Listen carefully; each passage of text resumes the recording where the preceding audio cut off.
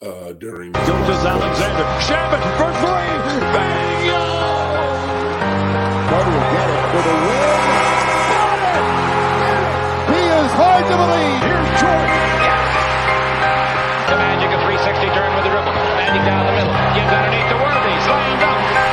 Third in the corner. Double fake.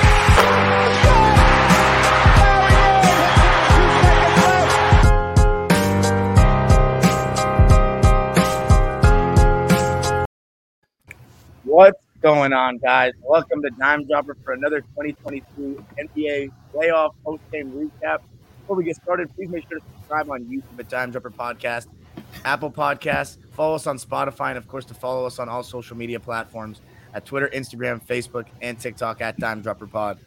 Tonight's episode, we had finally Game 7s to talk about, two of them in the second round. And for tonight, I'm joined for the first time, two guests. So we really upgrading now, Dime Dropper fam. They both happen to be Celtics fans, though, to celebrate tonight's win. But we're also going to talk about the Suns Mavs because, oh, my God. But I'm going to introduce them. Obviously, the Great. You guys know he's been featuring on a lot of lives. Recently, you guys have been loving and hating his C's propaganda. The Larry shirt. And then we have our first time. It's not going to be the last time you see him because he's very well-versed with history. He's a current coach over in Massachusetts.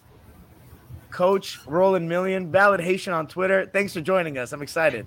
I appreciate it. I appreciate you having me out here. This is going to be fun. We've been talking on Spaces for a while. If you guys are on Twitter, follow Coach. What's your Twitter handle? We'll plug you at the end, but follow him on Twitter. He knows his stuff.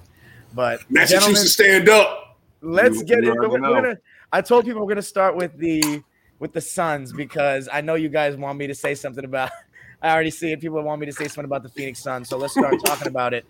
Oh, I want to go to you first because you were adamant that the Mavs were not going to win this game, and I told you, don't doubt this guy, Luka, man. Yep. And it was a slow game from the start, and we know Luka likes that half-court offense. He got to mismatch hunt, and they were going at Chris Paul early in the pick and roll.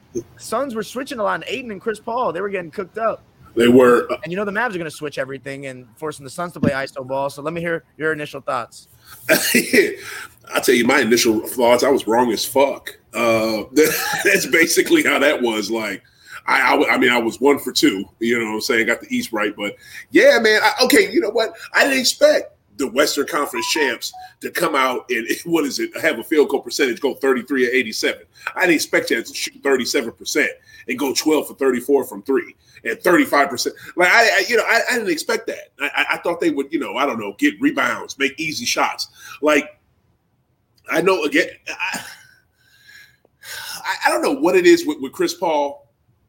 I don't want to be let's just crush Chris Paul today. I don't want to be that person. We can though, because there's my problem with Chris. I love this guy. I have a poster of him in my room, but how many 2-0 leads does he blow? How many 2-0 leads does this man blow? Like, if you want me to actually say, I could probably do it. Like 2008 against the Spurs.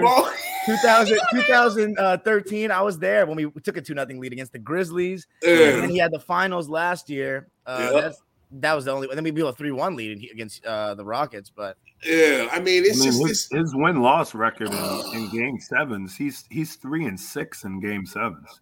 He just doesn't. He's not successful in games. Is that updated after tonight? Yeah. After tonight, he's 3-6 in Game 7. But I didn't expect. Who expected a Monty Williams coach team that's healthy to get beat by 40? Like, I mean, that wasn't. What the hell? Like, Chris. He's supposed to be the extension of the coach on the basketball court, right. And if he's not producing. If he's not pushing the team, like they're going to follow his lead when it comes to Game 7s. He's the only one that's been in the most Game 7s before. So you think about that. You got a young team like Devin Booker and oh my goodness, DeAndre Ayton and Johnson and these guys, like they're young. So they're going to look towards the leader to guidance. And he came out and was just absolutely abysmal. I was like, okay, what is going on? And I get that, Coach, but that's when CP3. Look, you see your vet is not giving it to you. Mikal Bridges, step the hell up. Cam, step the hell up. Ayton, look aggressive down there. Like, I mean, like the two people they took out the game was Ayton and Devin Booker. Like they just totally took them out. Devin Booker couldn't do nothing, even though I think Devin Booker could have been a little more aggressive. But it's just like, like other guys on the team. You have other people. To me, everybody says Jay Crowder can shoot. To me, in big games, he don't shoot. But Jay Crowder, do something. Go to the cup. Like, do something besides fight somebody. Like, Jay Crowder always want to get in somebody's face and push people around and get physical with somebody. But he does not give you points. Like, come on, bro. Like, but that's the problem with, like, no experience. You don't have anybody that's just going to be like, okay, if someone's not playing well, then I'm going to step up. Like, I mean, look at him in Boston. Like, Al stepped up. He stepped up in Game 5 because he's experienced and he's been there. You got guys that, honestly, I don't know if they really believe that they should have been there last year with the amount of injuries and the amount of people. What? I disagree. That's what I was going to say. The experience. What about the championship experience that they got last year? Yeah, they got plenty of experience. Here's the thing: they can't play that. To Coach's point, though, this was the first Game 7 for basically everyone except for Jay Crowder and Chris Paul, right? Yep. Yeah. So has Jay Crowder even what Game 7 did he play in? The one with Wizards. the Washington. one with the Wizards. Yeah, you're right. Okay, Kelly Olynyk. So I think in the beginning of the game, what I noticed was Jay Crowder and Devin Booker were like trying to get fouls. Like in the beginning of the first couple possessions of the game, Devin Booker threw himself at Luka to try to get fouls. He got one of them. Jay Crowder was throwing himself on jump shots. He's always done that kind of stuff too, where he sticks his leg out. I'm sure you guys as Celtics fans remember that. Yeah. And then, Luka was just mismatch hunting and pick. It was kind of just like an ISO game. Both teams are switching a lot. So my question is, what I didn't like with the Suns after that first initial spell where they couldn't score, their body language was terrible. Like, I've never seen that body language from Chris Paul. Like, Devin Booker, as you guys said, I think he could have definitely been more aggressive, and he was just missing chippies. When he was missing layups, you could just tell that the Game 7 nerves were just taking over. I mean, Coach, you've played against some great players, and you've been at high stakes games before. There's a lot of X's and O's we can talk about, but there was clearly something mental going on tonight for Phoenix from the jump. What were you seeing? Oh yeah. I mean, like, here's the thing. I want to go back to like Chris Paul and the nerves that he was feeling, because you talk about someone who I told you in a space before that I went to a game where Rajon Rondo told him he's never going to win a ring. And that was 12 years ago. And I was like, Rondo's being crazy right now. Chris Paul is going to win a ring. And here we are 12 years later, just turning 37. This is like his last opportunity. And I think he got himself so worked up, and the players can feed off that. They feed off of that negative energy. Like, one of the things that I did when I was a player, right? We had plenty of times when we were playing up against players that were better than us. Like, one-to-one talent-wise, they were better than us. We played a team with Rudy Gay and Rondo. We beat them. But it wasn't because we were better than them one-to-one. It was because we came out, we had a fire, we were ready to play, and we took the energy from before the game and had it trickle down. Everybody was ready to play, and it starts with the leader. If the leader's not ready to go, then everybody's going to look like Luka. Think about what Luka did. Luka came out confident, smiling, laughing after his first couple buckets, and now everybody's ready. Jalen Brunson's like, okay, let me get busy a little bit. Spencer Dinwiddie, he's smiling. He's like, okay, I can do the same thing. Do you think that's also just a matter of Luka is just better than those guys? Like, he obviously is as confident a player as you can be at that age. He's got that it factor, but like, is it partially also because he was just they couldn't guard him, and for whatever reason, what were you guys seeing on Booker? Because we know Chris Paul one-on-one against the weakness of Chris Paul's game, and especially now, is when teams switch everything, that forces him to go ISO, and his ISO package, especially at this age, he doesn't have that same burst. And tonight, it's almost like he knew he was like, all right, well, I'm not really going to be a scorer tonight, which I don't know what was going on there. But what about Devin Booker? A guy that we have seen do such amazing things these last two seasons, scores on anyone, but tonight it seemed like he was getting that extra attention and looked like everybody was clowning him because of that clip a couple summers ago about Joakim Noah double teams. It's like you're going to see teams loading up a little bit. You're going to see teams What were you guys seeing tonight on that? I guess I'm gonna go to O first. I think with Devin, man, he wasn't aggressive. He didn't punch through those double teams. He didn't look for the open man to pass out of him quick enough. I think that was Devin's problem, and I think Devin got frustrated. Like Devin is, he's somebody who is quick to get frustrated. He didn't cry to the refs as much as he did earlier this season and last year. Because I knew he was shit though, for sure. Yeah, he was definitely overthinking. Like I think he was totally doing it. I think he was in his own head. And what Coach said earlier about the experience thing, I kind of don't really buy that, because this is not the Suns team from the bubble. So this Suns team has experience from last year, so they should be better. But Devin Booker clearly looked like he had no Game 7 experience and did not know how to exert his will on this game and to take it over. That's been Devin's problem, since the Suns have been like good and making it to the playoffs. Like, has he had one of those games where he has just straight taken over by himself, or he's willed his team to take over? The one that comes to mind was last year against the Lakers, the closeout game. That's the one that comes. Oh, in the first round, yeah. Yeah, but I mean, that's not. I don't know, but I get what you're saying. It's just to me today, man. He just looked like he did not have it, and he had no answers for them in no way, shape, or form. No answers. Coach, I was going to say, we can talk about how good of an actual team they were, or maybe what actual things in terms of team construction they lack, or maybe the players. Mm-hmm. But what about every championship team has mental toughness. We're talking about they got mentally psyched out after the first quarter at home. They couldn't even put any runs together. And you got to give credit to Dallas. Like, that's crazy. Every time they tried, they really didn't make any pushes. 27. They were stuck on 27 for the longest time. They sure were. Good. But I really thought this team was mentally tougher than this. I did too, but you got to tip your hat off to Jason Kidd. I didn't know how good Jason Kidd was going to be as a coach there. Like, he's got a great mind. And I just didn't think that he did a great job in Milwaukee. He did okay, but, it was a learning curve. When he went to Dallas, he kind of figured it out. And I think he did a really good job of not allowing Booker or any of those guys to get comfortable. If you watch the highlights of the way he was talking when he was mic'd up, he was talking. Like, he was talking, telling people where to go defensively. He's like, okay, jump, we're jumping now. Okay, move to the side. All right, drop.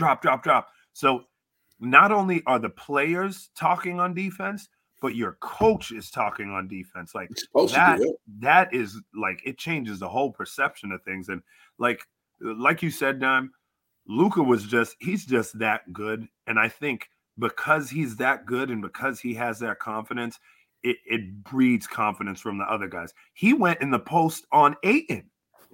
Like, he that was posted insane. up Ayton. Yeah, he posted up Ayton. He broke Ayton down. Ayton couldn't do shit with him. He wanted Ayton. Like y'all was saying earlier, like they said during the telecast, he was hunting folks. Yeah, he looked for Ayton. He looked for Cam. Like, he looked for CP3. Like, man, come on. But where are the times where you fight over the screens? Like, this is the problem that I have with this is, like, everybody's like, well, they move the ball quick enough that you can't fight over the screens. You can't hedge and recover. Here's the thing. No one has been moving the ball. Luka, he sat there in that position where he waited for them to switch, and then he picked them out, and then he just scored on them every single time. When do we decide to fight over the screens and keep that defender that you want on Luka instead of switching and making it easier for him? Do you think that they're afraid that Luka can see over the defense and just make that quick pass to the short roller and then cause the 4-on-3s? I don't know, but I mean, you got to try something different. Yeah. Letting him switch every single time. He's been playing pro ball since he was 7. I mean,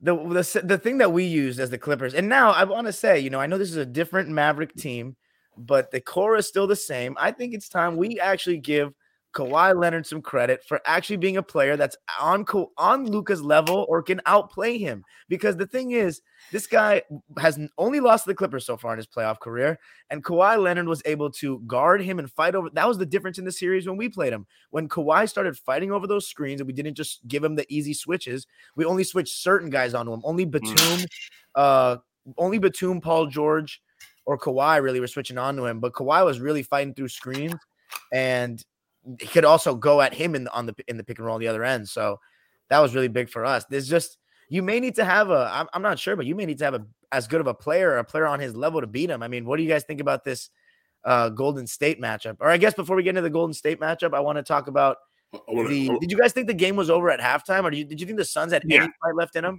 No. I thought they did. I thought for sure Phoenix was going to make one run at least. Like you said, but they were stuck at that damn 27. Let me just say this real quick before it's over to put a more feathers in Mavericks cap. Second largest road win in Game 7 history for the Mavs.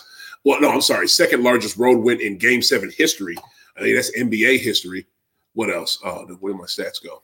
Come on, Dinwiddie was when I saw Dinwiddie hooping. That's when I knew that this was going to be a problem, because I know the run was something, but when Spencer started hitting everything and just going one-on-one, getting to the basket, floaters, runners, he had like 4 threes in the first half. Yeah, no, you're good. You're good. Somebody else giving Luka Skywalker some help, because he cannot do it by himself. That's why they got Porzingis up out of there, because he was not a good running mate for him. He just was not. Tied 5th largest win in Game 7 history for the Mavericks. And just to your point right now, with Luka and Dinwiddie, first teammates with 30-plus points in a Game 7 since Shaq and Kobe in 2002, 20 years ago. Wow.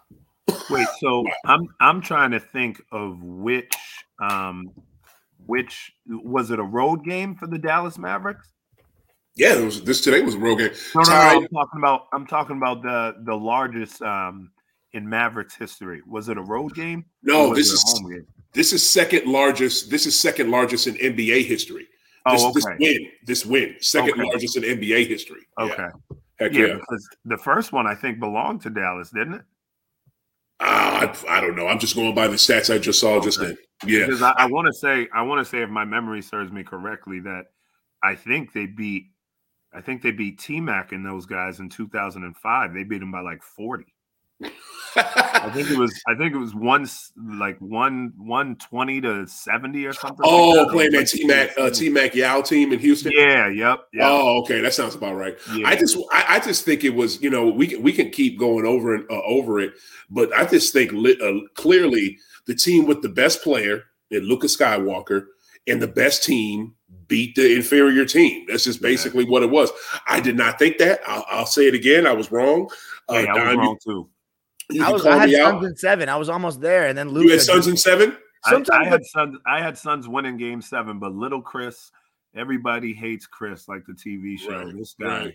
I'm more disappointed in Booker, man. Even without Chris, Chris didn't score his first 2 points until they were down by 40, which is a crazy stat. I know y'all heard that. He did not score his first 2 points until they were down by 40. But even still, you got a team full of young guns on that squad, and they Chris Paul should not have to motivate them or make them go. They should be carrying him. Go, Devin. Go, Mikal. Go, Cam. Like, what the hell? When Devin Booker missed a layup and then Ayton was missing those chippies, I was like, oh, my God. And Luka and Spencer kept hitting. But I thought, they would have a run in them. And who had a really tough series, man? He was having such a good playoffs. But Mikal Bridges these last couple games out of nowhere. Out of nowhere, just trying to make a shot. It's confidence and momentum is such a thing in basketball and in the playoffs. And to withstand momentum, and that's what makes you a champion. Like, to me with Chris, I think there's 3 real seasons in an NBA season. There's the regular season, there's the playoffs, but then to me, there's the final 8, like that second round. For whatever reason, the second round is such a big level above the first round. And as a Clipper fan, I knew that best because we had this 50-year second round drought that we never made it out of the second round. Yeah. And Chris Paul, I love him, but when we get to the second round, it's because you're playing against players like your KDs, your Steph Currys, and the thing is, I think people really underestimate that. Like, everyone talks about it's a team game, and it totally is. But having basketball is a sport with only 5 people on each side at a time, and having the best player in a playoff series means a lot. Like, it really does mean a lot. Especially in the people NBA. Underestimate how much that means. That's what I'm saying. In the NBA, it's not. I would definitely say go ahead, Coach. I was going to say, like, I said this on. It's funny. I brought this up on my podcast. I had said that. Man, you got a podcast too, Coach? Everybody got a goddamn podcast. Yeah. It's called 1 in a Million. Oh, you changed the name now? You took I changed the name. It's called 1 in a Million. It used to be called The Million Breakdown, but it's called 1 in a Million because I am 1 in a million. Oh, so, that is dope. Yo, we need to make sure y'all listen to mine too. High Off the Glass. Yo, we gotta start following each other. At the end, we'll give you all the shout outs. Damn right. Yeah, I like that. Second half, Coach. I mean, there was no run you thought the Suns had in them? I didn't think that they had a run in them, but the biggest thing that I was surprised about is, you know how you said, OT said that, energy wise, like no one came with the energy. I had said on the podcast, I said, game sevens, coming with energy is given. Like everybody's like, oh, you got to play hard. Playing hard, that's not how you win. It's not just by playing hard. I said it's by playing smart. But the crazy thing is Phoenix did absolutely the opposite. They didn't even play hard. Yeah. Like, I don't think they played hard. They really didn't. From the beginning to the end. It was just like, good point. They came out, and I think they thought that the crowd was gonna push them to a victory instead of coming out there and doing what they needed to do. But I didn't see a run coming. After where they were down by 30, I was just like, all right, let me just wait until Dime's ready to do his live because this game is just about over. Dude, I thought for sure they had another comeback in them. I'm sorry. I don't mean to cut you off, Dime, but to your point earlier, man, we got to give Spencer Dinwiddie his props, man. I mean, coming off the bench, dropping 30-some points. That trade looks really good now. Trading away. I mean, dude, I just want to say Brooklyn, again, another player that you could have had, but you gave him up. Washington, another player you could have had, but you gave him up. It wasn't going well in Washington until I heard there was like some beef within the locker room and Spencer wasn't getting along with people. Wow. He had just gotten there too. That makes no sense. But what about Allen too? That Brooklyn gave up. Yeah, I mean we can go in on them, but yes, we can. We need to catch all the heat tonight because 64 wins. You have the best record in the league. Oh, number one. And one thing we've talked about so much is Devin Booker's first quarters that he's been getting off to, and finally he didn't get off to a good start in the first quarter, and they just didn't even know what to do. Yeah, and it's just crazy because they're so reliant, I feel like, on Booker when teams switch everything to create shots for them in isolation. They don't actually we've talked about this, all three of us. They don't empower Ayton enough to me throughout the season. Like he's not prepared for moments like they don't. He doesn't have that go-to-ness in him. And it's like, to me, people are saying Chris Paul needs to be the second scorer for the Suns team to win a chip. I disagree. I think Ayton needs to be the second scorer to win a chip. Ayton is the reason why they got as far as they got last year. But now I have real doubts about Devin Booker being the number one. Like, you know what I'm saying? Now I really have doubts. I mean, he's young, though. He's got years to grow. So I actually don't think – I wouldn't, say it's over for him. He's got plenty of time to grow. Yeah. But it's gonna – his expectations are going to taper down next season after this. I want to give the Mavs credit, though, because their defense is really the main reason why they've progressed so much as a team this year. And as you said, that's a big credit to Jason Kidd. Mm-hmm. Unbelievable performance. Luka just hit step back three after step back three. Before I go to Chris Paul bashing hour real quick, because I just needed to do this, even though I love Chris Paul. Luka Doncic, guys, like I don't, I hate when people try to start putting guys in conversations early, but I'm tempted to say, man, this was reminiscent to me of 07 LeBron in the way he took this team down. And unlike that Detroit team that didn't have Ben Wallace and was taken to 7 games the previous year, this Suns team was ascending. This Suns team we have a young team. It's just Chris Paul and Jay Crowder are vets. We just came off the finals. We just set a record. More wins than any team with Walter Davis. More teams than any Nash team. More wins than any Barkley Suns team. Davis. And you lose in the second round at home by 40 points. Yeah. Like, this is all-time levels of embarrassing. This is worse to me than the Dallas Mavericks in 2007 losing to that Warriors team in the first round. They were booing. The Suns fans were booing at halftime. That's a loyal fan base. Yeah. But I want to say first, Luka, before we get into Chris Paul, what do you guys think of what we're seeing right now? I mean, is this normal? I want to take this one. There's Luka, just a guy on YouTube. Yeah, just a guy on YouTube. You need to watch JT a little bit more. Yeah, Luka's not on his level yet. He's definitely better than Trae Young. He passed him up. What? He's a superstar. Yes, you damn right. I said it. He is, but he is not on JT's level. Come on. I'm sorry. I don't think he's on JT's level. I'm not. Now let me see him. Let me see him dismantle the Warriors, the Dubs. You know what I'm saying? And get past him and get to the finals, then I'll put him on JT's level. But to me, he's not there yet. And to your Devin Booker point, to Devin Booker earlier, I think Devin Booker, that's why I don't fault. I'm not like Coach. I don't fault CP3 as much because he's an old dude. He's a vet, but he's an old dude. The team goes through Devin Booker. Devin Booker, when he scores, when Ayton is scoring, that is what pushes that team along. And Devin Booker, if he does not have it, that team is not going to have it. So I put a lot of that on Devin. I put more of that on Devin and CP3. I differentiate with that. I put a lot of it on Chris because he changed the whole culture when they got there. He turned them into an NBA contender. And then when you do that, when you put that on the team, like I thought that he should have been the one to get him going because I really do think he's an extension of the coach. And the second he turned 37, I think that was it for him. I mean, he's just like, okay, I can't do what I used to do. I feel what you're saying, but don't forget, though. They were getting better. Phoenix was getting better when they were still in the bubble. When they were in that bubble, they were putting people on notice. Like, look, we're going to be. I never pay attention.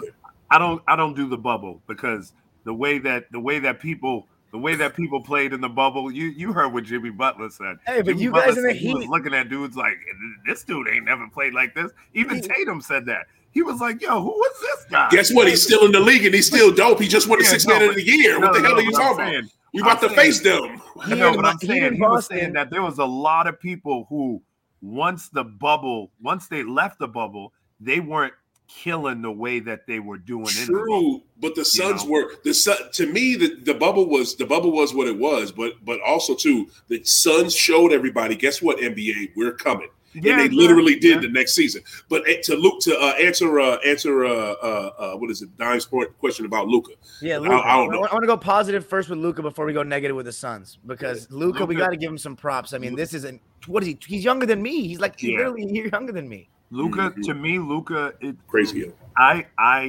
know my history. Yeah, I've watched every basketball player you can think of. Luka is arguably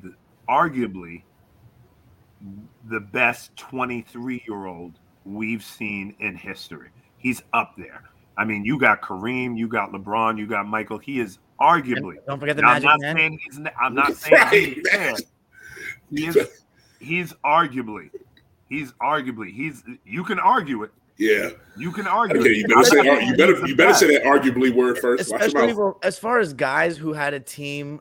I haven't seen Jordan, but at least in my time watching basketball, it's really been, LeBron and him that had, teams where they weren't good when they first got there. And he took a team with no all-stars past the number one seed in this conference now in year 4, which is a very good parallel right there. And he may get to the finals. I don't believe that this team will win the championship. I just think that you don't win a championship with this kind of team. You need another star, but they could beat these Warriors because they've shown some holes.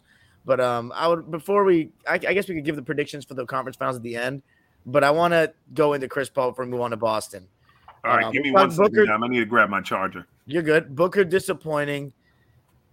Ayton disappointing. They're going to come back next season. We'll see what they got. But CP3, man, this is a guy who I always say I have a PhD in Chris Paul and his game, his career. I've watched him since day one. I remember him winning Rookie of the Year. You watched him in New Orleans like that, Dime? Yeah. Well, here's the thing. What do you mean like that? I didn't have League Pass. I watched him on national TV like everyone else. Playoffs. Oh, okay. But I was following the league, though. I was aware he was going to win Rookie of the Year. I knew he was going to win it. Yeah. I remember when he missed the layup in the skills challenge in 2008, like that little ass shit. But this guy, Chris, I love him. I always said he's not the best player on a championship team. He needs to be a number 2, and that he's in the perfect situation now. I said this was his best chance to win a championship, even though last year was his best chance, and he blew it then. Right. He didn't get it done again. And this was, the one thing Coach said about fight in a Game 7. The one criticism I never really had of Chris Paul He never laid down. He never quit. He never just didn't fight in a playoff game like this. He always went down swinging. As I said in my famous rant, Game 7 against Utah is the furthest he can go, maybe. And he didn't have Blake or Chris Paul. He had JJ, DJ, and a bunch of average players. He had no excuse this time. And this is the problem. I said it. Everybody wants to call him a point god. No, God who hasn't won a ring. And people want to anoint him better than Isaiah Thomas, better than freaking Oscar Robertson. And, he's definitely better than Clyde Frazier. Oh, he's definitely better than Jason Kidd and Steve Nash and John Stockton. And then obviously, you have JJ in the media. I've already said my stuff on him, clowning a guy for saying, they'd have Kuzi over him all the time. Here's the thing about Kuzi. It's different eras, but at the end of the day, Kuzi has 6 of them, was revolutionary, the best of his time. Chris Paul is great. But in 30 years' time, I think Chris Paul is just going to be on that list with Barkley, Malone, and the rest of them. Never to win a ring. I'm sorry, Chris, but I just think that's how it's going to go. Coach Million, I know you had your issues with JJ and leapfrogging guys in history. I want you to take this, man. Take it over.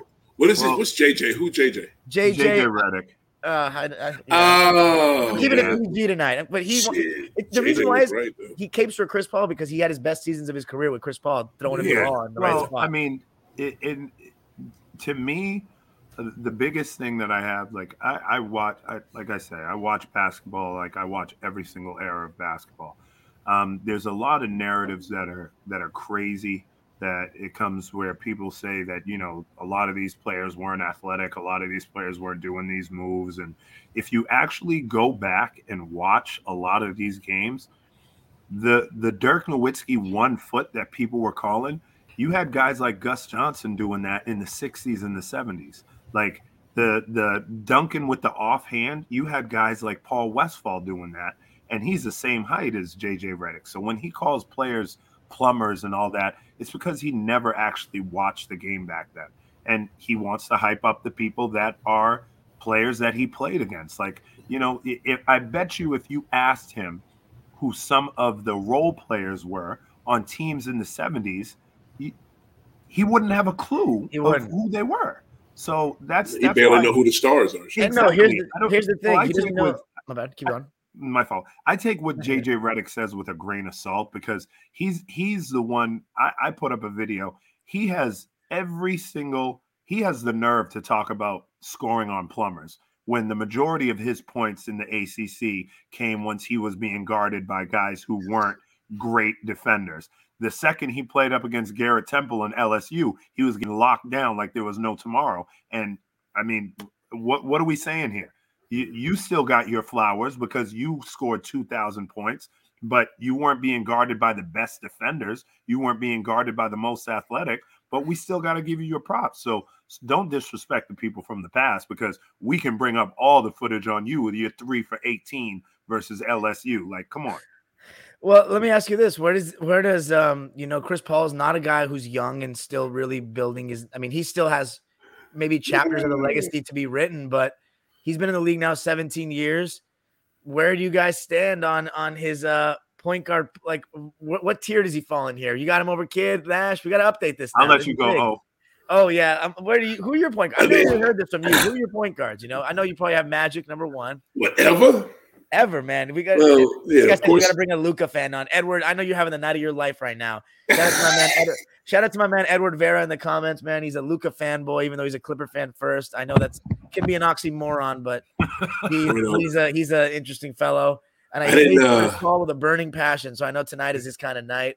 But give me your point guard list though, because Chris Paul, we got to talk about this real quick. Yeah, I didn't know went down tonight. Ooh, I didn't know this was going to turn into a let's kill JJ Redick and Chris Paul thing. But all right, hey man, my Lob City team took all their baggage with them. In 10 years' time, 20 years' time, you're going to look back and think, for the people that actually thought we were going to win a championship, you really thought a team with Chris Paul as the best player and Blake Griffin and DJ and Glenn Rivers in charge was going to win a championship? Yeah. Please.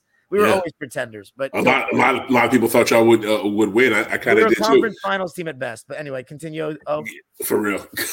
But here's the thing. Okay, point guards all time. Yeah, I go Magic. I guess Ivo. Even though Ivo, he should have been a 2. He shouldn't have been a point guard to me. Ivo, John Stockton. Yeah, Ivo, John Stockton, Zeke. what's my man? Not Starberry. Kind of like, I kind of like Rod Strickland. Rod Strickland. You don't what about Oscar Robertson and you don't like Oscar Robertson or Big O's and shit. But you know what I'm saying? For me, like my all time dudes, it'd be Magic, it'd be Ivo, Zeke, Stockton, and what about Jason Kidd? J Kidd. Well, do you consider Curry a point guard? No, I don't. All right, you got Kidd over Paul. Yes, there's a lot of people I take over Paul. A lot of people. What about Steve Nash? Okay. Okay, here's the thing. Some fans are probably not going to go with Chris Paul over Nash anymore. But you know what though? You could kind of say the same about both of them because they almost went to their places. Yeah, that's true. And they were able to make teams better. But Nash only played on like 2. Chris made almost every team he played better that he played for, even OKC. So I don't know. I'd probably go CP3 right there. But I want to jump real quick back to what y'all were saying about JJ. I get y'all talking about JJ when he's bashing the players from the 60s and 70s. Like, don't do that, JJ. You sound like a dumbass. But what he was saying about Mad Dog Russo that time on First Take, I don't mess with First Take. I don't mess with Stephen A. because that dude is a coon, and they don't talk about shit on that show, and I can't stand that show on no level. But what JJ was saying to Mad Dog was the truth. I agree. Dude, you cannot do I get sick of hearing Draymond? Hell yeah, I get sick of Draymond. Guess what? People listen to Draymond. A lot of times when Draymond talks, he knows what the hell he's talking about, even though when you get beat by when you're down by 55 points to the damn Memphis Grizzlies and end up losing by 39, you should not be talking about the Bucks Celtics series. I'm just saying on your podcast. But that's a whole other question. But anyway, there's a lot of older fans, and they're usually Caucasian fans or older fans that don't want to hear young black players say their opinion on stuff. And I'm so glad JJ shut him down on that because he was right about that. JJ, that's the one thing that I said. I said I absolutely love that JJ said that. The only thing that I don't like is that he disrespects the players from the past who part of the reason why they're allowed to speak like this is because of a Bill Russell. It's because of a Walt Clyde Frazier. So that's why I didn't like what he said, because it's like you got to pay homage. Like Jerry Hairston, the one who played for the Yankees. And he had said he's like no other group talks about players of the past like that. He said he doesn't understand why the NBA just constantly bashes the people before them. Like, you have to pay homage to these guys. The NBA don't do it because the NBA talks about their former stars better than any other league. I think the only league that does it better is maybe baseball, because basketball is constantly NBA putting up their Bill Russells and their Kareem Abdul-Jabbar's and Dr. J. Always doing it. But that's the thing. Yes, they have. You just had the 75th anniversary season. What you talking about? They celebrated at the All-Star game. This shit was amazing. But here's the thing. These are players that say stuff like that, not the leagues. Some players. But here's my thing about the NBA. I had this conversation with Dime. I had this conversation with Jason. My thing about the NBA is they do a good job of propping up the big names. But the problem is that there are so many other people who are all-stars and Hall of Famers that never get talked about. That's my issue. Yeah. Like I know a lot of people who don't even know who Mitch Richmond is. And Mitch Richmond is a Hall of Famer. A lot of people who don't even know who Walter Davis is, who should be in the Hall of Fame. You guys mentioned Walter Davis. I bet you there's some people that don't know who Walter Davis is. He's a six-time All-Star. He's a six-time All-Star. He's all NBA. But people don't know who he is because the NBA, they're going to big up Moses Malone, rightfully so, Dr. J, Larry Bird, Magic, Michael, but all these other guys that you don't know who were like the second and third guys compared to these other guys, you never hear about them. That's a good point. That's a good fucking point. So, yeah. Go ahead, Don. No, I was just gonna say to end it off on Devin Booker answering a question. I knew I had to face the music here. I was wrong on Booker. I think he's still a great player. and he's going to have a great future. And I still am not going to close the door for him to be that guy on a championship team, but he clearly, I've noticed that he kind of stops his dribble a little premature. Like he doesn't trust his handle sometimes, especially going left. He always wants to rise up and pull. He can pull, but going all the way, I've noticed he kind of like, he lost the handle a lot tonight too. I think that's one thing he's going to have to work on. Yeah. And I also think it's like when someone's hand checking you and you're driving into traffic, that's a little bit different than when you have no hands on you regular season ball and you can get to your spot free of contact. Like in the playoffs, hand checking is going to be allowed a little bit more, and you're going to face congestion and length. And the Mavs did a really good job of just staying in front of the ball tonight, really. And you got to give them full credit. It was amazing. The Suns, guys, I mean, we've been watching basketball for a while, but is this the worst choke you can think of from a 60-plus win team? I mean, this is from the best record in the – do you remember a team with the best record in the league go out this sad? You can maybe argue against the Mavs and against Golden State was the closest. Shit, hell, did that coach? You'll know this. That Faker team. Well, they was the Lakers back then. That Laker team with Elgin and Jerry West that broke the record. It won 60-some games. Did they end up winning the chip that year? They won the championship. Okay, so not them. Yeah. Okay, definitely. Okay, so who else? Yeah, baby. No, Shit, not the one with Elgin Baylor. Elgin Baylor, but the one that set a record for wins. The one that set a record. Yeah, they won a chip. Wait, Elgin Baylor wasn't on that team? Yes, he was. No, he retired 10 games into the season. Yeah. Oh, what? Yeah. Wow. And I don't think they did what they do now, where if you start the season with the team, they give you a ring. So I don't think he ended up getting a ring for that team. Which you got to play more. You got to play more than 10 games. And so Elgin, he never got a ring. Yeah. Wow.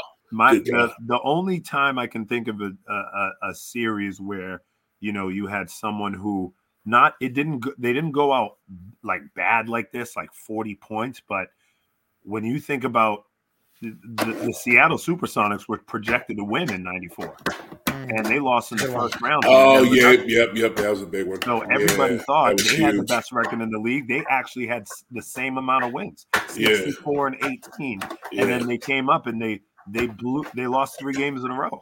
That was the coming out party of Dikembe, though. That's when Dikembe announced himself to the world. That shit was amazing. Yeah. Someone said NBA media main issue to me is that they decide to market the modern players by killing the old guys to make the new players be bigger / look better. They just can't highlight modern players by themselves. That's not true. So he says NBA media. NBA media does not do that. I think NBA fans do that, and some players do that are young and stupid. But I do not see NBA media doing that. TNT does not do that. NBA TV does not do that because they're ex-players on there. They can't do that. They get laughed off the set. Like, know what I'm saying? Well, yeah. So that's NBA media. Okay, fair enough. I'm saying, I guess. I mean, I guess it's just it's an extreme thing. Well, There's one side that's pro old and just exaggerates to make all older fans or people that like the older game look bad, and then there's the other side that's just like to completely disrespectful. The only difference is the older side that may exaggerate has seen both eras. The younger one hasn't. That's my issue. Yeah. But, well, I mean, you think about it, like you got guys like Mark Jackson and Jeff Van Gundy. They're going to talk, and they're going to tell. They actually talk about the history of the game. They will bring up so many players from the past. They'll bring up, they brought up Curly Neely the other day. So like they'll talk about Curly Neal, they'll talk about players from the past. But then you got the guys like JJ Redick who will say that players are plumbers, and then Stephen A. Smith will say, I agree with him, and then Shannon Sharp, he will scream, MJ didn't play anybody. Like, are we kidding? Like, that's the stuff that I don't like. I've never heard. Did Shannon Sharp actually say that? Yeah, he said when he had his little, what is it, that breakfast club or whatever he calls it. I don't know that Club Shay Shay. Club Shay Shay. So he asked somebody, and he said, well, who's the best player of all time? And then they said, well, it's Michael. And they were like, oh, Michael or LeBron? And he was like, Michael. And then he's like, but he didn't play anybody. And then he's like, come on, man. And you can't say stuff like that. Shannon should know. Shannon should know because he grew up in that time and he was playing professional ball at that time. So he knows these players. He knows Karl Malone. He knows Mitch Richmond. He knows Akeem Olajuwon. So when you talk about you didn't play anybody, just because they didn't make it to the finals, they were still in the league. And he still won a championship. You know what I mean? That's Shannon just trying to say something, trying to get his name out there and say something provocative. Let me say it crazy, take so people pay attention. More importantly, how about these cats today, goddammit? How about these cats? How about these cats today? How about this? I just want to say some of the numbers for the Suns players. Chris Paul, 4 for 8, only 10 points. He stayed efficient, didn't get shots off. Doesn't fucking matter if he was efficient. Devin Booker, 3 for 14, 11 points. Terrible. DeAndre Ayton, 2 for 5. I mean, that's how do you only get 5 shots off in a game 7? He also barely played. Only played 17 minutes because this was the first time I really saw Ayton get like cooked in the pick and roll. It's because Luka, he's just a special player. Mikal Bridges, 3 for 11. Jay Crowder, 2 for 9. It was a joke. Luka, though, oh, man. Luka, 35 points, 10 rebounds, 4 assists, 12 for 19 from the field, 6 of 11 from deep, 5 for 5 from the line, 11 of 15 from the field for Spencer Dinwiddie, 5 for 7 from deep. He had 30. And Jalen Brunson, after 2 really tough first 2 games, answered everything, was bully balling guys in the post, scoring on Booker, Chris Paul left and right. He had 24 points of his own on 11 of 19 shooting. And then the Reggie Bullocks of the world, the Dorian Finney-Smiths, they played amazing defense all series long. So amazing series for the Mavs, an incredible failure for the Suns. Chris Paul, my God, I don't even want to hear it anymore. Love you, though, still. I still love Chris Paul. Don't get it twisted. Anyways. How did Finney-Smith and Bullock only – I don't know why we got to call him Bullock now, but that's what he wants, Bullock. How did they both only end with like 10 points? Between both of them, like what the fuck? I don't know. I mean, the thing is, it seems like it kind of goes to what Coach said. I feel like they stayed home and they didn't give them chances to rotate the ball and find open shooters. But it was a lot of iso ball with Luka and Spencer, and they were cooking them up. Even they're big. Even Brunson, Powell didn't even get off. I tell you what, like that. He got minutes today. He got 20 some minutes. I'm gonna tell you like this: who's gonna be the difference for them in the next round is gonna be their bigs. Like they're Finney-Smith, Bullock, Powell, like they need to go hard because Golden State does not have bigs. Like wings, more wings than bigs. They don't even really play with bigs, do they? With Dwight Powell, you're right. Give Powell more minutes and throw. No, not Boban's too slow. You know that. I throw Kleber out there because Kleber, I think he can do some stuff in the paint and he can shoot the 3. Yep. Yo, I'm telling you, their bigs they're gonna kill for Golden State next round. For real. Let's shift it over to the Celtics and the Bucks. This series lived up to all the billing. I had this as I said it was the 2 highest quality Eastern Conference teams playing each other since at least the LeBron Miami era. It was the best, most high quality Eastern Conference series I've seen in a long time. And the first quarter was, defensive. You already know this team's going to stick to their principles, drop coverage mostly for the Bucks with Giannis and Brook, and then the Celtics going to switch everything. And the Bucks had some success in the first. Giannis was making the right plays. They were up 6 after 1, but the Celtics really clamped down again in that second quarter. They held the Bucks to only 17 points in that second, had a 10-point lead at the half. What did you guys – and you know what you stuck out initially? All the threes were going from the first quarter, and Jalen and Jason Tatum set the tone. Coach, I'm going to start with you. What did you think of the Jays? So to set the tone, we talk about setting the tone in a game 7. What did you think of your guys tonight? I mean, what can you say? Like I actually like when we don't start great, because I think sometimes like when we do start too good, then we're like human behavior. We start to become complacent.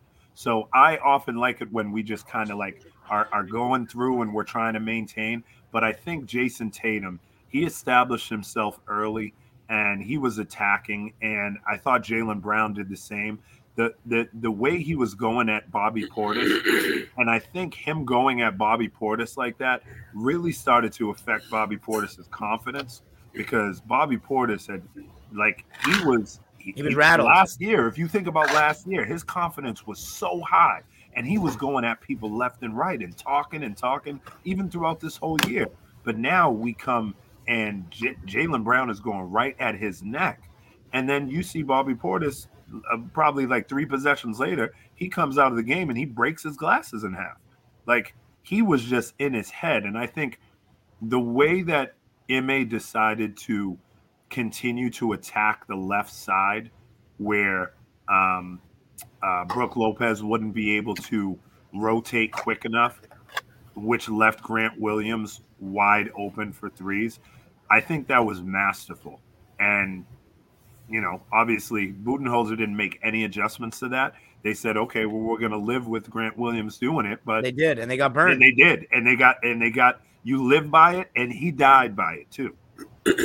And so, I mean, I was going to say did you have any fear that potentially you guys would fall into the trap of shooting too many threes and bricking, or were you just feeling confident? We saw those first couple go in. Oh, no, not at all. I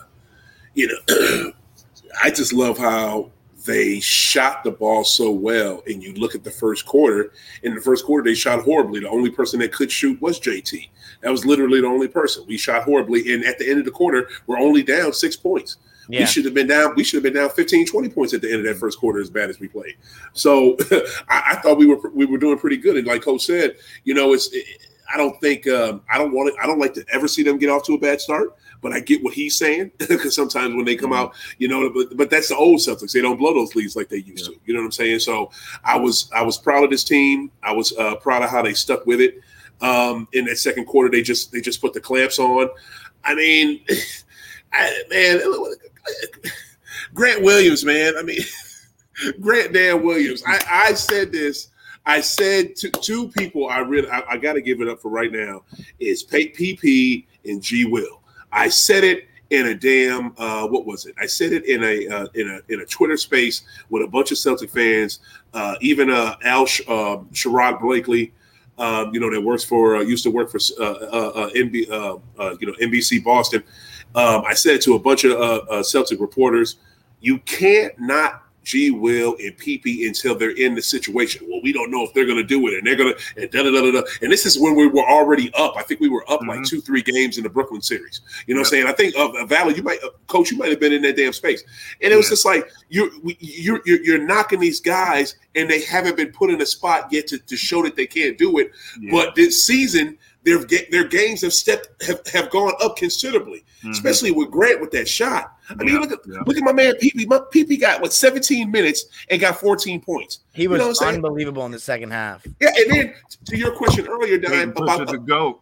You know what I'm saying? Like Payton was doing his thing. And to your question earlier, Dime, about the threes, I wasn't worried about them missing about the threes and them taking too many. That's Milwaukee's whole thing. Like Coach said, Bud is going to give up them threes. All we got to do is knock them down, and they knocked them down. That was the main thing. Like, if they knock them down, that's a stupid-ass game plan to me anyway. You just want to give them all threes so they don't drive the lane. Okay, but if we knock them down, which we can, it's game. So you think in retrospect the Bucks should have gone to a switch everything scheme of their own with like Giannis or Bobby Portis at the 5 and just tried to switch it all? No, I don't think they should have been like – it just sort of like both teams. Like what I said with what I said before, they didn't change up their game plan. I just didn't think it at this point in time in a game 7, everybody has pretty much figured everybody out. So you have to keep making adjustments. And when you let a team get comfortable and then you become complacent. So they let the Celtics get comfortable doing the same thing over and over again, and they didn't switch it. I mean, it wasn't like the Celtics were taking bad shots. Every single shot that they took was wide open, and they were good shots. Yeah, they didn't take any bad shots at all tonight. Yeah, and they moved the ball well. So, like, to me, I was just like, well, this is going to be the game. They are going to take this game, and they're going to take everything that they give them. They're not going to try to force anything. And I thought that was great on their part. That showed maturity, because if this was like maybe 2 years ago Celtics, I don't think they have the same maturity that they had today in taking what was given to them. Do you think I was going to say, so let's talk also about the Celtics defense. You guys, I think Giannis had his worst game of the series today when it counted most. And that's not really knocking on Giannis. I think that a game 7 on the road is very, very tough. And when you lose that game 6 at home and you put yourself in that situation where you have to go back to Boston for a game 7 or go anywhere for a game 7 on the road, it's extremely tough to win. And the Celtics did such a great job of building those walls. And at times, it looked like Giannis had a lane to the basket. He'd get the step, and then last second, Al Horford or Grant Williams or somebody would collapse and force a turnover, force an offensive foul. What did you guys think of the way you guys were guarding Giannis, and how, last game we saw him get 44 points. This game it was, help late and make someone else try to beat you, and you didn't get much from the role guys today. Yeah. I'm gonna tell you what it is. Sean Grandy for radio announcer. Yep, for Boston Celtics radio dude up in Boston with my boy Cornbread, Cedric Maxwell, Cornbread Maxwell. He called it Novocaine defense. He calls the Celtics defense Novocaine defense, and that's the mantra I'm gonna go with. That's the title I'm gonna call it. I mean, when you can hold the last year final MVP to 10-26 shooting in this game, 25 points. He got his little 20 boards, but of course he's gonna get that. He's freaking Giannis. But you could stifle him and hold him down literally the whole series, even in the last game when he got 44. Most of his points come from the damn free throw line any damn way. We kept his numbers down this whole series. Nobody's able to stop Giannis, but we were able to stop him and or slow him down. I said it at the start of this series before the series even started. You have to kill. You have to take the head off the snake. Take the head off the snake. You take the head. You stop Giannis and you stop that team, and especially when he don't have his Scottie Pippen to go to. I mean, the defense was what it was. It was Novocaine. It just shut them the fuck down. 5 turnovers for Giannis, Coach. What did you see that was so impressive with the way you were defending him? Yeah, go ahead. First, I want to say, stop it, Ty Goodner. Ain't no way the C's beating the Warriors. Cut that out. Anyways, the way that the way that they defended him, I really thought that the intensity was so good. Like they knew what he was going to do. They knew when he was going to pick up his dribble, and they were always there when he was going to pick up his dribble. Right. And then when he decided to make a turn to spin, you had people coming.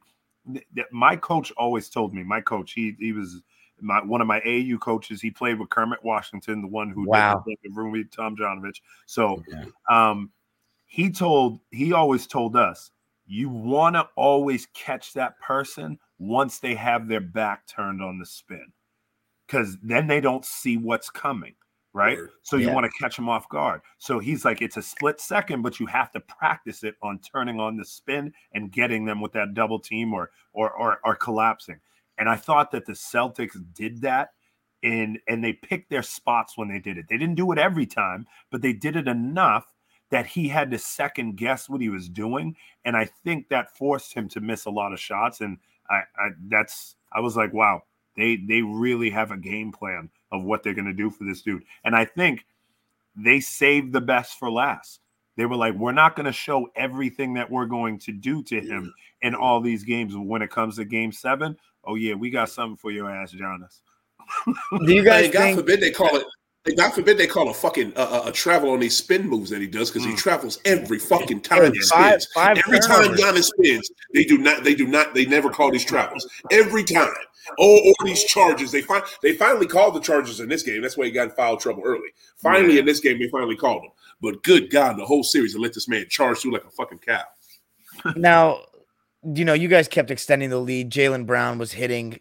Everybody was hitting. Peyton Pritchard had moments in the second half where he was feeling himself. That's my dude. And Tatum just was unbelievable in the series. I think he definitely outplayed Giannis in these last 2 games. I mean, especially today. Al Horford, again, just an amazing performance. But the guy to me that really, when you just look at, Ime aside and the maturity and like the storyline aside, the one actual basketball player you guys had last year that improved drastically this year, Grant Williams. Because single thing, the criticism of Grant for the last couple of years, I mean, I lived in Massachusetts. I watched the games. His whole thing was, is he good enough offensively or defensively to stay on the court? Because offensively, he's so bad unless he's making his occasional threes. Now he's a knockdown three. He had no offense, really. Now he's a knockdown 3-point shooter. And that's opened up everything, because now he's a proper 3-and-D guy. He can defend everyone in these days in today's NBA. And his he's able to, like, guys are running him off the line, and he actually is making the right passes and doing all those kind of things. What a game for him tonight, guys. I'm going to start with you. 27 points, 6 rebounds. It's always said role players play better at home, but 7 for 18 3. Grant Williams shot 18 threes in a game 7, and he made 7 of them, and it worked out. Come on, man. It was a lot of people got played with regular season awards this year. Joel got played with the MVP, And I think G Will, I don't know where he finished in the voting, but I know he didn't finish high. And I tell you one fucking thing. If he didn't finish high enough to get the damn trophy, then he got played. That dude should have got most improved player of the year. The reason why, his offense, number one, that shot that he's developed year after year after year that I said before, it's gotten totally better this year. And his defense. This man is able to put his chest out and take the onslaught that comes from Thanos, aka Giannis. Like he could take Thanos just coming in and hit chest, and you know who falls when Giannis barrels into people in the league. 99% of the league does what? What happens when Giannis barrels into their ass? They fall.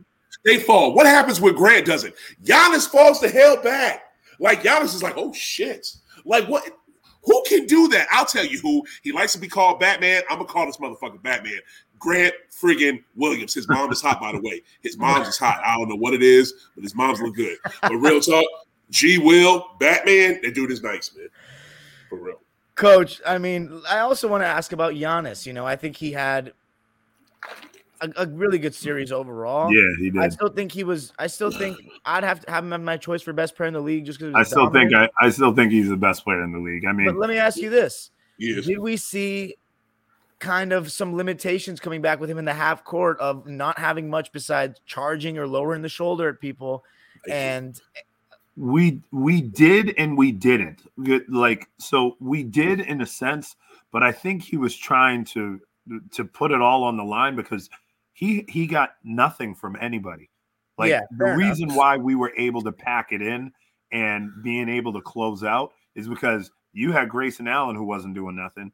You had Pat Connaughton who wasn't really doing nothing. Drew, I was surprised that Drew didn't do what he normally does. He played okay, but he didn't play up to par. He gave him 21. He got 15 from Brook. He got something. Yeah, but I mean, those 21, like, when were they? You know what I mean? Like, I thought Brook was actually. Oh, you're talking about Drew Holiday? Yeah, Drew Holiday had a tough game. Drew's like, when were they? Like, because in the first half he struggled, and by that time, you know, like they were already starting to get a lead and be up by like 14 or something, and then he started to get his points when, like, you know, I thought that it was kind of out of reach. Like I just thought that Drew would have established himself the way that he did in the finals of Game 5 last year. I thought he was really going to step up. I mean, you think about the way he played in Game 5 this series. Like, he was marvelous. The defensive stops, like the shots that he made, the timely buckets, but he just didn't have it. And I think, you know, Giannis he had a lot of – there was nothing being run. It was like Giannis dribble downhill and then try to go into somebody. Like, well, because here's the thing: when you guys are switching everything, and there was a time where you guys were not giving him the Jalen switch, because I know Giannis, I've noticed in the series, he wants the Jalen switch, and you guys were not giving him that. Right. And it's like you guys have forced Drew Holiday and Giannis to play ISO ball the whole series, and like they've actually gotten by and won 3 games by doing it. Yeah, because Giannis attracts so much attention, and this is where they really missed Middleton, like the last 4 games, badly. Like they missed him badly. And, like, you know, I never like to do the hypothetical if this guy would have played, they would have won type of thing, because you can't prove it. I think it changes the dynamic of a series. But it's definitely something that'll always be a what if. And the thing is, the reason why nobody should feel bad for a Celtics fan is the Bucks literally had this last year where there was the what if Kyrie Irving wasn't hurt. So shit happens. You got to find a way to get it done. But let me ask you this. You know, I agree with the fact that I don't think Giannis got the support. I just don't think they were as good of a team as you guys without Middleton, straight up. Yeah. But my question is, at what point to take the next step? And I guess you can't go any higher than like best player in the league, but when we're talking relative to the greats of history, Giannis gets to do a lot of what he got to do because the paint is so clear these days. You know, they go small. So if he played with real centers and like forwards when it's not 5 out back in the day, what Tracy McGrady said about him is true to me. Now, at what point do you get a low post or reliable mid post game? Because he was going to that jump hook today in the second half, and it was not looking pretty. I noticed it seemed like a go-to move, not a go-to move that worked very well in these playoffs to me. Everything that worked well was just running guys over, some amazing like footwork at the rim, but not like throwing it at the rim and mid-range. Yeah. You know what I'm saying? I mean, everybody said his mid-range improved tremendously, and the stats backed it up in the regular season, but it didn't show up in the playoffs like that. And look how much room you guys are giving him. This is not like, if you're counting mid-range field goal percentage, this isn't even how LeBron gets guarded in that area of the court. Like, LeBron got guarded like that early in his career, and he was inconsistent. Would you even say was this No, it wasn't. It wasn't this bad. Like, to me, so Giannis has got the strength of Karl Malone. He's as big as Karl Malone. I feel like he uses it more too. Yeah, he can have a passing ability of Manu Ginobili at times, but his jump shot, he got the jump shot of Dale Davis. Like, it's just, it's not consistent, and it's not consistent. The post move, he really needs to gain a little bit of a post move. Like, I really just think that if he gets that mid-post game and it's like consistent, then he will be unstoppable. And unstoppable. But everybody just seems to think that you need to either make a layup or get a 3-point shot. And that's it. That's all they know. With Giannis not having a 3-point shot, I think you have to get that mid-range. Like, you can't, because they're packing in the paint because they know that's where you're going. Yeah, that's literally. You're not going to knock down threes. So they're like, well, he's not shooting. He's not going to go to the mid post. He's coming all the way to the basket, and we're going to be here waiting for him. Like, let's be real. My bad. I was going to say, let's be real. How many times per game is he in a situation on a possession where it's like, oh my God, was that an offensive foul? Was it not? Everything is predicated on lowering the shoulder, going right into the chest of guys, and like, you need a little bit of a back-to-basket game with some finesse that doesn't put so much pressure on the refs all the time, Yeah. I love that about Giannis, though, that he puts pressure on the refs, because I feel like a lot of guys in today's league don't do that enough. But I get that. I mean, we said this, man. I think we said this two post games ago. It was highlighted more today, though. Yeah, it's just like, dude, you and I said this on Sirius XM. I said this with you. I said this on Spaces. I said this wherever the fuck. You know what I'm saying? Why do you just jump to a 3, Giannis? How about you get a mid-range first? Like, you need a mid-range. Like, that's what you need. If you have that will solidify your game. You said, what else do they need to take for them to take the next step? The Bucks. Shit, the Bucks all they need to do. I don't think the Bucks need to take any next step. Okay, you mean Middleton was there, this conversation may not even be taking place. Exactly. I'm just saying for Giannis to, because he can go a level higher, and he just needs a jumper. That's all he needs. And I want or post. That's all he needs. He needs a jumper, or he needs a low post move, because you saw late in that game today when they were done and the Celtics would not let him get those dunks, and he couldn't just charge his way through because he had foul trouble. What is he doing? He's just launching the ball at the hoop. Like, that's literally all he could do, like a few feet away, just launching it up there. And Coach Bud had no answers, because he doesn't know how to really, scheme. He doesn't know how to, change things up. He doesn't know how to switch up his game plan. But another thing too, and talk about how he doesn't know how to switch up his game plan. How do you have all these switches? This is why Bucks really almost killed themselves last year and killed themselves this year. How do you have all these switches when you got Peyton Pritchard on goddamn Lopez and you don't take advantage of that? You got Smart on Lopez and you don't take advantage of that. Like, you have switches that favor you in height and you don't take advantage of it. Your big man either, gets scared and he passes the ball back out, or you don't even give it to him. Like, I don't get it. It's happened numerous times, and they did not take advantage of that. I think I quote Michael Jordan on this, because in the 92 finals, he hit 6 of 10 threes, right? And they interviewed him and they asked him, like, do you think that you're going to start shooting threes more? He said, well, absolutely not, because it takes away from the other parts of my game that are so strong.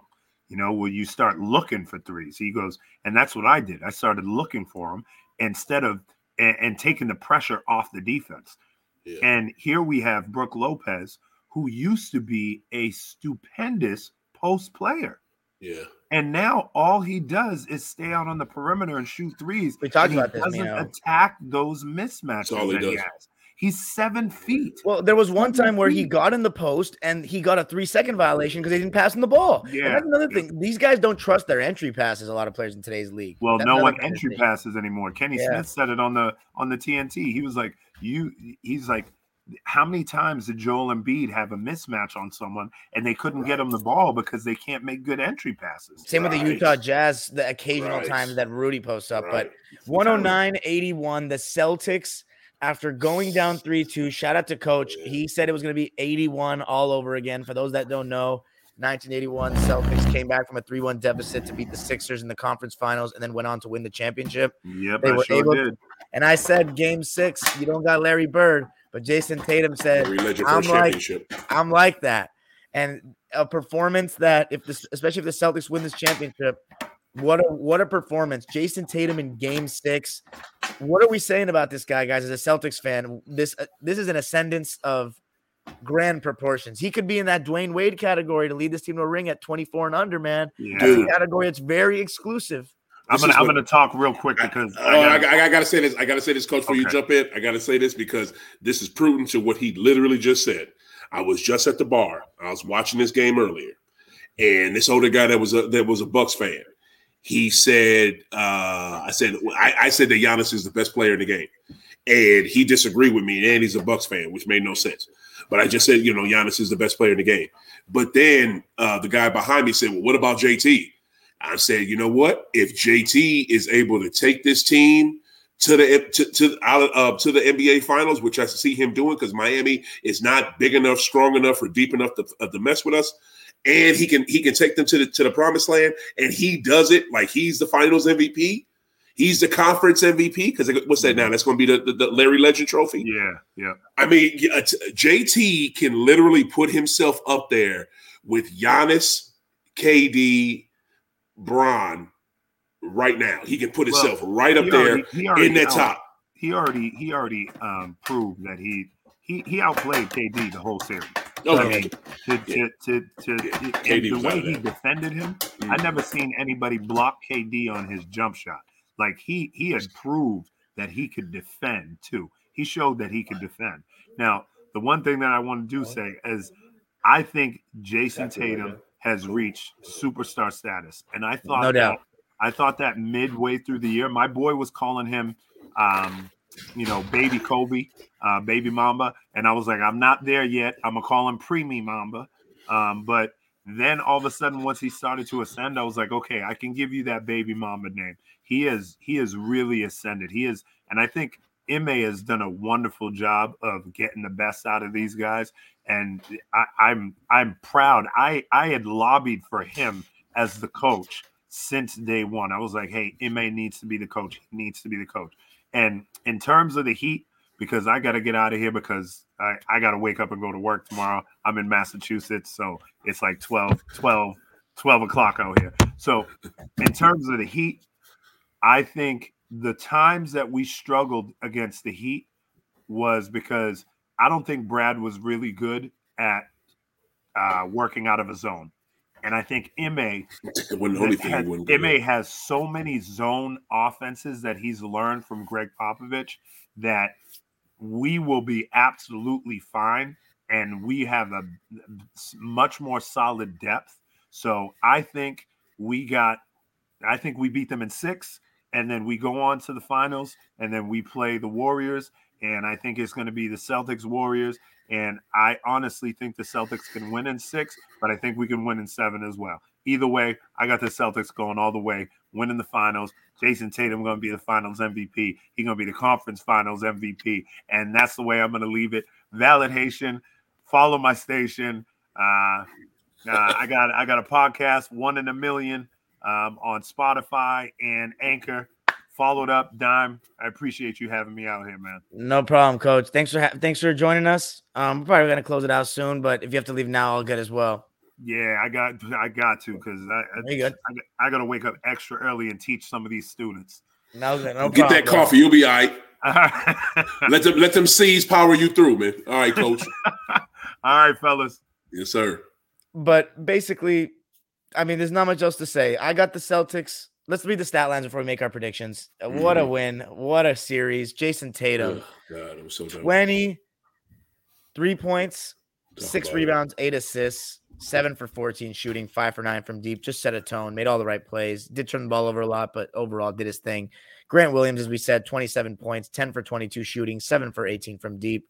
Jaylen Brown, 19 points, 8 rebounds, 8 for 16 shooting, and 2 of 5 from deep. Dime. The Jays didn't even score the most points. I know. The Jays didn't even score the most points, and they had a dominant win. That is Celtic basketball right there. That's old school Celtic basketball. You know what I'm saying? Absolutely. You lived by the 3. It's been a downfall for the Celtics teams in the last couple of years, but tonight you got the right threes. You hit them. 22 for 55 from deep. That's 40%. That's a lot of threes. The Bucks, total opposite end of the spectrum, 4 for 33, 12% from 3. It just, their other guys didn't hit, and that makes sense. That's what happens when you're on the road for a game 7. And I want to mention one thing before we go for our predictions. Giannis, 25 points, 20 rebounds, 9 assists, but 5 turnovers, 10 for 26 from the field. I don't think he played very well personally. 1 for 4 from deep. Brook Lopez, 15 points, 10 rebounds, 6 for 12 from the field, but 1 of 6 from deep. So he was 5 for 6 from 2. Again, going back to what we talked about last game. Yes. You know what's so crazy too? If they had more people scoring, I feel like one other person scoring besides Drew and Giannis, I feel like they win this. They killed us in the point in paints in the point 48-26, and then fast break point 17-8. Like good. Dude, they killed us in that. Like, and we had more fouls than them. Wow. Grayson Allen and Wes Matthews were 1 for 11 combined. You know, they just didn't much from their role guys. Bobby Portis ended up shooting okay, 4 for 9, but he was in foul trouble and was just frustrated, as Coach Millian said. So the Celtics knock off the defending champs. No Middleton. That'll always be a what if, but credit to the C's. Jason Tatum. He is big time. I said it from day one. I said Celtics in 6 for the series. Ended up being Celtics in 7. I think the Celtics team is special. This is the best Celtics team since 2012. I stand by that. They may be even better. This is their best chance to win a title since 2010. And now they have to win it to me. They have to win it because I just really don't think that these teams are as good, like straight up. And I think the Heat are going to win in 6. I just think that they've been tested more than this Miami Heat team. I think that they're both these teams are pretty reliant on the 3 ball. The defensive battle is going to be amazing. I think this could be an old school kind of 2000s like series. It's going to be harder to score. But I'm going with the Celtics in 6 games and Jason Tatum doing the thing, being the best player in the series. I think Jimmy will be great, but I think that the switch everything length is going to have the Heat are going to have trouble scoring, and I think that the advantage is going to be Jaylen and Jason. That's what's up. I 100% concur with that. I think you're right. I don't see that Miami Heat team is good. All those threes that Boston was able to get, just open threes in this last series, and it's not going to happen in the ECF. Miami is not giving that up. That is a well-coached Spo team, like usual. What was it? Coach was, Spo. You're really going to see some great coaching in this series. You're going to see that Ime should have got a few more Coach of the Year votes over Spo. I mean, Spo got, I guess he came in second. Ime kind of got shitted on in that department, which I didn't like. But you're really going to see, if you look at a matchup per matchup across the board, they really don't match up with the Celtics well. Like almost in every position out, we have the better player. And if you have the better player, you'll win. I mean, you go Al, Bam. Who are you taking? I'm taking Al. You go what? Really? That's a good debate. Bam is younger and more lively, man. Well, guess what? Right now. I just saw Al take out the best player in the game, so I think he could do okay with Bam. A lot though by Giannis in this series here and there. I think Grant was the better defender on Giannis. Okay, probably so, but he still did a good job. I understand what you're saying. Al did a great job against him. You got Max Strus versus against JB? Like, come on now, that's JB. Who you got? Gabe Vincent versus Marcus Smart. You know what I'm saying? Like, Kyle Lowry's not going. He's kind of hurt, and even if he does go, I'm taking Marcus Smart over Kyle Lowry. I'm just saying. No, I'm sorry. That'd be Jimmy Butler over JB, I guess. You know what I'm saying? Or Jimmy Butler. He's at the 4. He's at the 2 or the 3. Which one is he? Who? Jimmy Butler. At the 3, because Strus starts at the 2. Okay, so you could put. Yeah, I think you got Tatum on him. So Tatum. You guys gonna switch? It's gonna be a lot of switch everything on both sides. It's gonna be you know how it's gonna be. But I got the C's in 6. Yeah. It's gonna be a great series. This will be the real first test for Miami. They've been expected to win these series pretty easily, but now, I mean, Philly because of Embiid's injury, but now it's gonna be a real test for Miami. And I tell you one thing: if Miami does not have Kyle Lowry, and if they do not have Vo, They better hope they got a strong VO, and they better hope they have a strong Kyle Lowry if they want this to be a decent series. Because I honestly can see Celtics as strong as they are, and the way that they could, the way that you've seen them this playoff, just put their will on teams and just literally just clamp down with what Sean said with the Celtic broadcaster, Novocaine defense. I can see Celtics in 5, man. I'm gonna go ahead and say it now. Season 5. Wow, that's bold, especially for a team without home court advantage. But yes, yep, I'm saying it. And I'm gonna go with the other series. I think it's gonna be an interesting one. You're gonna have both teams switching a lot. I'm gonna go Warriors in 7. It's going the distance, but Luka's got a chance. I think he may be better than Steph now. Like we'll have to see in this series. But I think he may. He may be. His size is just unreal. But that's it, I guess, for us tonight. I mean, we've gone on pretty long. Oh, I didn't get to predict. Oh, my bad. You're right. Warriors and Mavs. Right on. I'll be quick about it. Let's wrap it. I'll be honest with you, man. I'm not sure which one to go with this dime because this Golden State team has shown me this year they look kind of old. You know, who's the idiot? Well, hey, sorry, Miami Heat. Don't get mad because you're going to lose. Shit, it's going to happen, Miami Heat 21. Shit, Heat undefeated at home. They undefeated the whole season, aren't they? In the playoffs, he's talking about. Oh, yeah. Oh, well. All I'm saying is I've seen this Golden State team look old this year. Luka better than Jordan. Never that. I've seen Golden State look old, and I've seen them look old by Memphis, Minnesota, Dallas, Phoenix, young teams this season. And Dallas is on the come up, and they are young, and they are fast, and they are hungry. But does Dallas have enough experience to beat this Golden State team? I don't know. But you know what, man? I think I had Golden State going to the finals. But damn, I could see Dallas doing it. Yeah, I can too because the Warriors turn the ball over a lot, man. They do, and I don't see. I don't know. It's kind of crazy. We got the ball dominant, Julio-centric offense, everything around Luka versus the ball movement. It's gonna be fun to watch, right? Because it's I just hope like the ball movement wins out, but the Warriors just get careless with the ball, and Luka is a they do. They do, and do you see like a Splash Brothers that's really only like a 1.5 Splash Brother? You know what I'm saying? And a Draymond that's like maybe 70%. Can that power them to the next round? I don't know, and I don't think we're going. Man, I'm telling you, guys, this is the Celtics' year to win it. It is something unthinkable. Tatum winning a championship, leading them at 24. Bruh, real talk. Oh my God. Like they have they beat their worst opposition. They beat their worst opposition. So you know what? This is what I'm doing. Their best opposition, right? Yeah, their biggest opposition. They beat them. Which is Milwaukee. They beat them. I also want to talk about this before we sign off. The Milwaukee Bucks not only ducked in the Nets the last day of the season by not playing their guys, and the Celtics did. Throughout the season, they did this thing where instead of like resting just Giannis, they would rest all 3 of their guys at once. At some point, it's like, when do we try to get as best a seed as we can get? Like they went too far in the load management 2 years in a row. They got a Game 7 on the road in Brooklyn last year. They were fortunate enough to win it because the other team got hurt. Right. And then what's it called? Now this year they didn't have the Game 7 at home. They were 1 game behind. Like for example, they played my Clippers and they sat out all 3 of their guys, and Rocco had Robert Covington had 40 something points. What do you think about did they skip steps? What's up with these teams with this? I love the fact that they did it because they literally, I don't know if it was we're trying to avoid Brooklyn. I hope it wasn't anything like that. So I'm not going to say that. I don't think it was them doing that. I think it was literally, hey, let's just rest. We need more rest. We're not 100%. Let's get more rest. And them so worried about rest cost them the higher seed. And guess who had home court advantage, in that series? That'd be Boston, because Boston did not take any games off. And I'm going to tell you right now, going to the Eastern Conference Finals real quick, who was the last team to beat us in the last week of the season in a game that we really needed? That was Miami. That was a big loss because we wanted that game. Everybody played. We really wanted that game. But who beat us? Miami. Who beat us? What was it? A year when we were in the bubble, we had a good chance to go to the finals. Right here, rematch. Miami. It was Miami. Miami, we got something for your ass. We got something for you. It's funny because shut the hell down. Someone was saying that the last 3 teams that the Celtics lost to could be their route to the championship. Pretty much last year. Pretty much. Bucks in 2019 and the Heat in 2020, and this would be the road. How amazing would that be? That's just a picture book ending right there. Storybook ending, I should say. And then the Warriors, the team of this era at the end, would be perfect. Oh my God, just to beat them. But I think I said it. I got Dallas. I got Dallas in 6, man.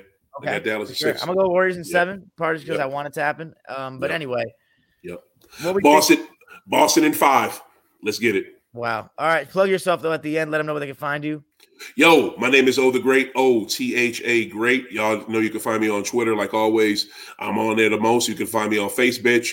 High Off the Glass, High Off the is spelled THA. High Off the Glass on IG and Facebook. I'm on there too, and that's where I'm at, y'all. YouTube. You can find the show High Off the Glass on YouTube. I got 2 different YouTube channels. Check me out on both, y'all. All right.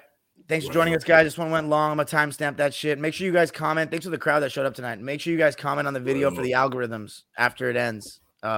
Please. But thanks, guys. Conference finals, here we come. One video and one I'm pretty much live every night, but one recap a night on one game a night. So here we go. One game a night, hard-hitting analysis. Celtics looking for banner 18. Laker fans, you scared yet? You should be. You should be. Let's go, C's. Peace.